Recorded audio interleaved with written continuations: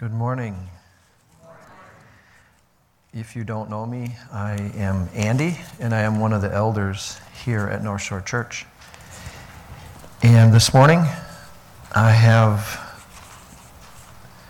the privilege of reading for us scripture and then leading us in prayer. This morning's scripture is from Matthew chapter 1, verse 18 through 25. Now, the birth of Jesus Christ took place in this way. When his mother Mary had been betrothed to Joseph, before they came together, she was found to be with child from the Holy Spirit. And her husband Joseph, being a just man and unwilling to put her to shame, resolved to divorce her quietly. But as he considered these things, behold, an angel of the Lord appeared to him in a dream, saying, Joseph, son of David, do not fear to take Mary as your wife, for that which is conceived in her is from the Holy Spirit. She will bear a son, and you shall call his name Jesus, for he will save his people from their sins. All this took place to fulfill what the Lord had spoken by the prophet. Behold, the virgin shall conceive and bear a son, and they shall call his name Emmanuel, which means God with us. When Joseph woke from sleep, he did as the angel of the Lord commanded him. He took his wife, but knew her not until she had given birth to a son, and he called his name Jesus. Let's pray. Dear Lord, we remember this season of your birth, how you came to live on this earth as a human, how you put on humanity for one reason and only one reason, to save us from our sins. You did not start as a fully grown man. No, you started as an infant. No, you actually started as an unborn child in Mary's womb. This was the plan set in place long ago, before Mary and Joseph lived. This would make you fully human and able to pay for our sins. This would make you a completely worthy sacrifice, unlike any that had been made before or since. You chose this. You did the will of your Father freely, but not without pain. The debt you paid was so great that we cannot even imagine how you could take that punishment on yourself. But you did. And we worship you this morning because of it. Glory be to the Father through his Son Jesus and the Holy Spirit.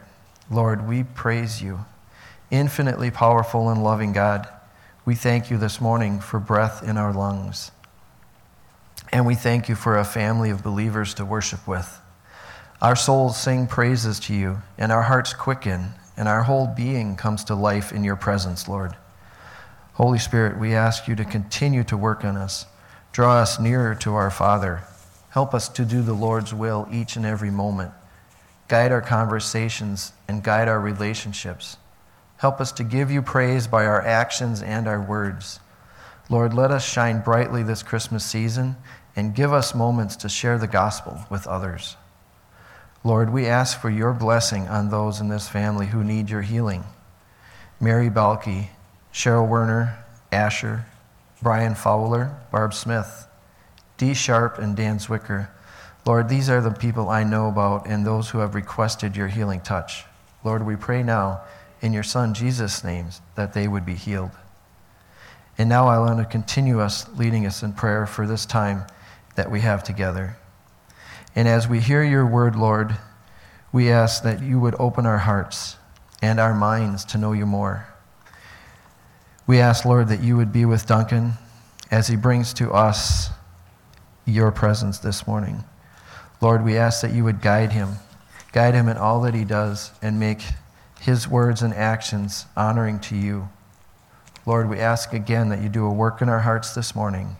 In Jesus' name, amen.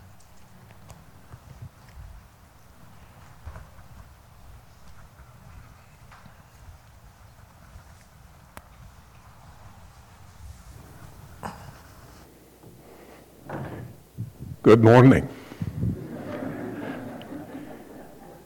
My name is Yosef, or as you might say, Joseph. I know what you're thinking. You're thinking, he doesn't look like Joseph to me. He looks like the pastor of this church. Well, let me ask you something. Just what does Joseph look like? I suppose you think he looks like one of those nativity scene figurines. Joseph in the nativity scene. Can I ask you a question? The Joseph in those figurines always looks like he's 147 years old. What's that about?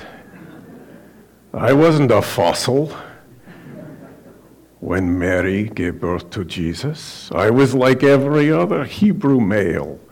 I was about 30 when I got married. When I say I am Joseph, you need to know that I am the Joseph in the New Testament. My namesake, Joseph, in the Old Testament, the son of Jacob, the son of Isaac, the son of Abraham, or Jacob, Isaac, Abraham, as you would say. My namesake, Joseph, in Genesis, much of what he said is recorded in the scripture. As for me, this Joseph, nothing I said is recorded in the Bible. In many ways, I was at the very center of the birth of the Lord Jesus. But in many others, I was in the shadows, which is not a bad place to be if you're in the shadow of Jesus. Amen? So I'm here today to tell you some things about myself so that you might know more about the Lord Jesus. So, some things about myself. The first thing you might want to know is I am a descendant of King David. You need to know this. It's in the genealogy in Matthew. It's also in Luke's account when we were going to Bethlehem to be registered in the census. We went to Bethlehem because I was of the house and lineage of David, right? I'll never forget that trip to Bethlehem. It was 100 miles, all of it uphill, of course. 100 miles. I was walking, my Mary, 9 months pregnant, was riding on a donkey. It wasn't easy. Another thing you may want to know about me is that after the Magi visited, the angel told me that Herod was trying to kill the baby Jesus and that we needed to go to Egypt. So we went to Egypt, another 100-mile trip, 5 days with a little one. Not easy. Another thing you might want to know about me is that my hometown is Nazareth in the region of Galilee. It says in the New Testament that after they went back to Nazareth in Galilee. Nazareth. It was in the middle of nowhere. Galilee. Did you know that no one in the Old Testament, one of your servants needs to get me some water.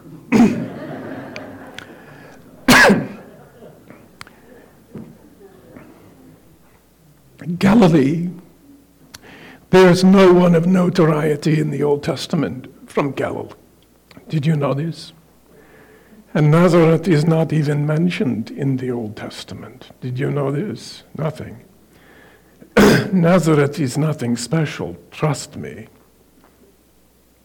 When Philip told Nathanael that they have found the Messiah, Jesus of Nazareth, Nathanael spoke for many that day when he said, "Can anything good come out of Nazareth?" Nazareth had not much going for it, but I'll tell you one thing that Nazareth had. Nazareth had a need. Thank you, my son.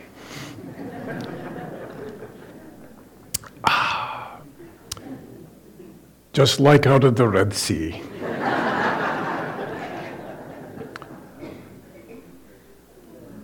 Nazareth had a need for men who could work with their hands, with wood. And that was me. I was a carpenter. The scripture said that Jesus was known as a carpenter. Can you imagine what the creator of the world was like as a carpenter? First of all, he was perfect, which means he worked as hard as he could on every job. No cut corners. But beyond this, he was the creator of the world. When Jesus made things out of wood, he made tables. He made chests. Do you know what I made? I made yokes for oxen. Yokes, yokes, and yokes, and more yokes. I made more yokes than Henny Youngman. I wasn't funny 2,000 years ago either. I was from Nazareth in Galilee. Another thing you might want to know about me is, though it is never stated publicly in God's Word, I died before Jesus' ministry began. We know this because in Mark chapter 6, Jesus is introduced as Mary's son. Do you think a Jew would introduce someone as Mary's son if Joseph was still alive? Also, at the cross in John's Gospel, Jesus is on the cross, and of course, he's discharging his responsibility to take care of his mother as the firstborn son. And he looks down at the Apostle John and he says, "Behold, your mother," points to Mary. Which was quite a compliment, because, as you'll hear, he had 4 other brothers.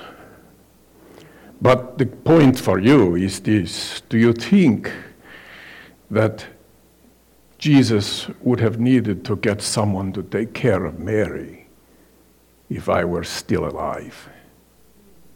No. I was gone long before. You need to know something else about me that you may not know. Did you know that I fathered 6 other children with Mary after Jesus? Jesus was not mine. When we went to Jerusalem to celebrate the Passover, Jesus was 12 years old. Luke chapter 3. And so we went to celebrate the Passover, and we were headed back to Nazareth. And we were on the road for about a day with our extended family.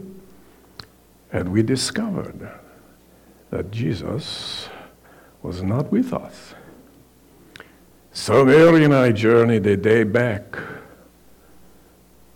to Jerusalem.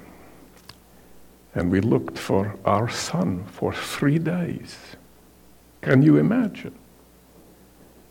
We looked all over. We finally went, out of desperation, we went to the temple. And there he was, sitting with the religious leaders and the teachers, asking them questions. The teachers were very impressed with Jesus. But do you know, my wife, in that moment, not so much. She went off. Why were you? We've looked all over for you. What's going on? And Jesus, with this perfectly placid look on his face, looked up and said, why were you looking for me? Did you know that I would be in my Father's house? My Father's house? I didn't own the temple. He wasn't talking about me. He belonged to God in a way that no other child had ever belonged to God before. But after Jesus, Mark chapter 6 informs you that we had 6 other children after Jesus. Did you know this? In Mark chapter 6, they say, isn't this Mary's son? Isn't he the brother of James and Joseph and Jacob, Judas, Simon? 4 or 5, I don't know how many there were. Aren't his sisters here with us? 4 boys, at least 2 girls, I don't remember how many, maybe more. Have you heard about my 2 sons, James and Judas? Huh? James grew up to be the leader of the Jerusalem church. Did you know this? He also wrote a book in the New Testament called James. And my son Judas, you may know by the name of Jude, because he wrote a book in the New Testament as well, called Jude. Let me ask you something. Do you know of any other father who had 2 sons, each of whom wrote a book in the New Testament? Not bad for someone who made yokes. In all seriousness, we're very, very grateful to God, who is very kind to us. Another thing you may want to know, which I think you know, and that is that the Gospels call me a righteous man. You know this story. When they came to me and they told me that Mary, my wife, was pregnant, I was shocked. No, I was devastated. The law, of course, said that I could stone her. But how could I stone her? I loved her. She was my wife. And so the scripture says in Matthew, as you read, and her husband Joseph, being a righteous man, and not wanting to bring her into public disgrace, had in his mind to divorce her quietly. That was my plan, to divorce her quietly. And then the angel Gabriel came and told me the good news. Do you notice one thing about me in this story? Even though I don't say anything, I always did what God told me to do. Do you notice this?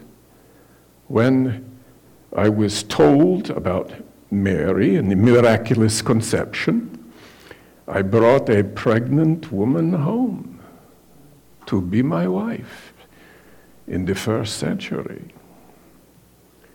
And when Gabriel told us Herod is trying to kill the baby, we left that night for Egypt. We needed to go to Egypt, we went to Egypt. And then after Herod died, the angel came to me again and he said, you need to go back to Israel. So we went back to Israel, and on the way I had a dream. And in the dream he said, don't go to Judah. So we didn't go to Judah, we went back to Nazareth. We were hopping around the Middle East like grasshoppers. because he told me to do that. But you know something? As we were going around the Middle East, I didn't know. But we were fulfilling the word of the prophets. The prophet Hosea said, out of Egypt, I called my son. We were in Egypt because God wanted us in Egypt. Another prophet said, he shall be called a Nazarene. We went to Nazareth because God wanted us in Nazareth. It was messy. Life is messy sometimes. But if you are doing your best to follow God, God is in the midst of the mess. Do you know this? He's always working for his honor and your joy. So, if you have your own dreams, your own wants, die to them. His are better than yours. Self-denial for Jesus is always in your self-interest. You can write that down. Self-denial for Jesus is always in your self-interest. Do you know this? When you are in life and life is a mess, and you are asking God, what on earth is going on? You need to understand God is in control. And God is working his plan for you. The fact that it's a mess just means God's calling you to trust you with the mess. Do you know this? Another thing, a lesson perhaps from my life that you might want to know is God in the scriptures uses ordinary people to do extraordinary things. Do you know this? You know me, unimpressive. From Nazareth, I make yokes. But you know, I'm just the kind of person that God uses. The Apostle Paul said it better than I. He said, not many wise, not many influential, not many of noble birth. God uses the foolish, the weak, the lowly, the despised, so that no one may boast before him. Amen? So when God tells you to do something, just do it. Just do it. And if you're here today and you haven't accepted Jesus as the Lord and Savior of your life, you need to do that today. You know the Bible calls you to be perfect. Anybody perfect here? Don't think so. And yet God calls us to be perfect. Be ye perfect, even as your Father in heaven is perfect. Be holy, as God is holy. The good news of the gospel, of course, is he sent his only Son to live a perfect life. And he was a perfect Savior. I remember as a father, when you have Jesus as your firstborn son, it can make it a bit of a challenge if you follow him. You know what I'm saying? I don't know how many times I scolded them saying, don't do that. You know you're not supposed to do that. You never saw Jesus doing that. But Jesus loved them so much. But if you're here today and you don't know God, you need to ask God to show you your sin. Show it to you so you can feel it. You can see it the way he does. And as that happens, then you cry out to Jesus, whose blood forgave your sin and who made you righteous. And then you can actually know him. Know him. Know the love of God. This is the way we grow too as believers. We get to know the love of God. We ask God, show me your love through the gospel. And as we get to know the love of God, we trust him more. And as we trust him more, we obey. This is the gospel. This is how God transforms lives, you know. Sometimes we miss the forest for the trees. Love, trust, obey. This is the way. One thing I want to share with you is, as it relates to the way you celebrate Christmas. I'm going to offend you now. It's okay. As something of an expert on the birth of Jesus, let me tell you, I was there, and it was pretty simple. We didn't have stockings. We had livestock. There wasn't much to it. So my point in telling this is that as I have observed your culture and seen the way you celebrate the birth of the Lord Jesus, permit me to say, it seems like sometimes you are more excited about the celebration of the birth of Jesus than you are with the birth of Jesus.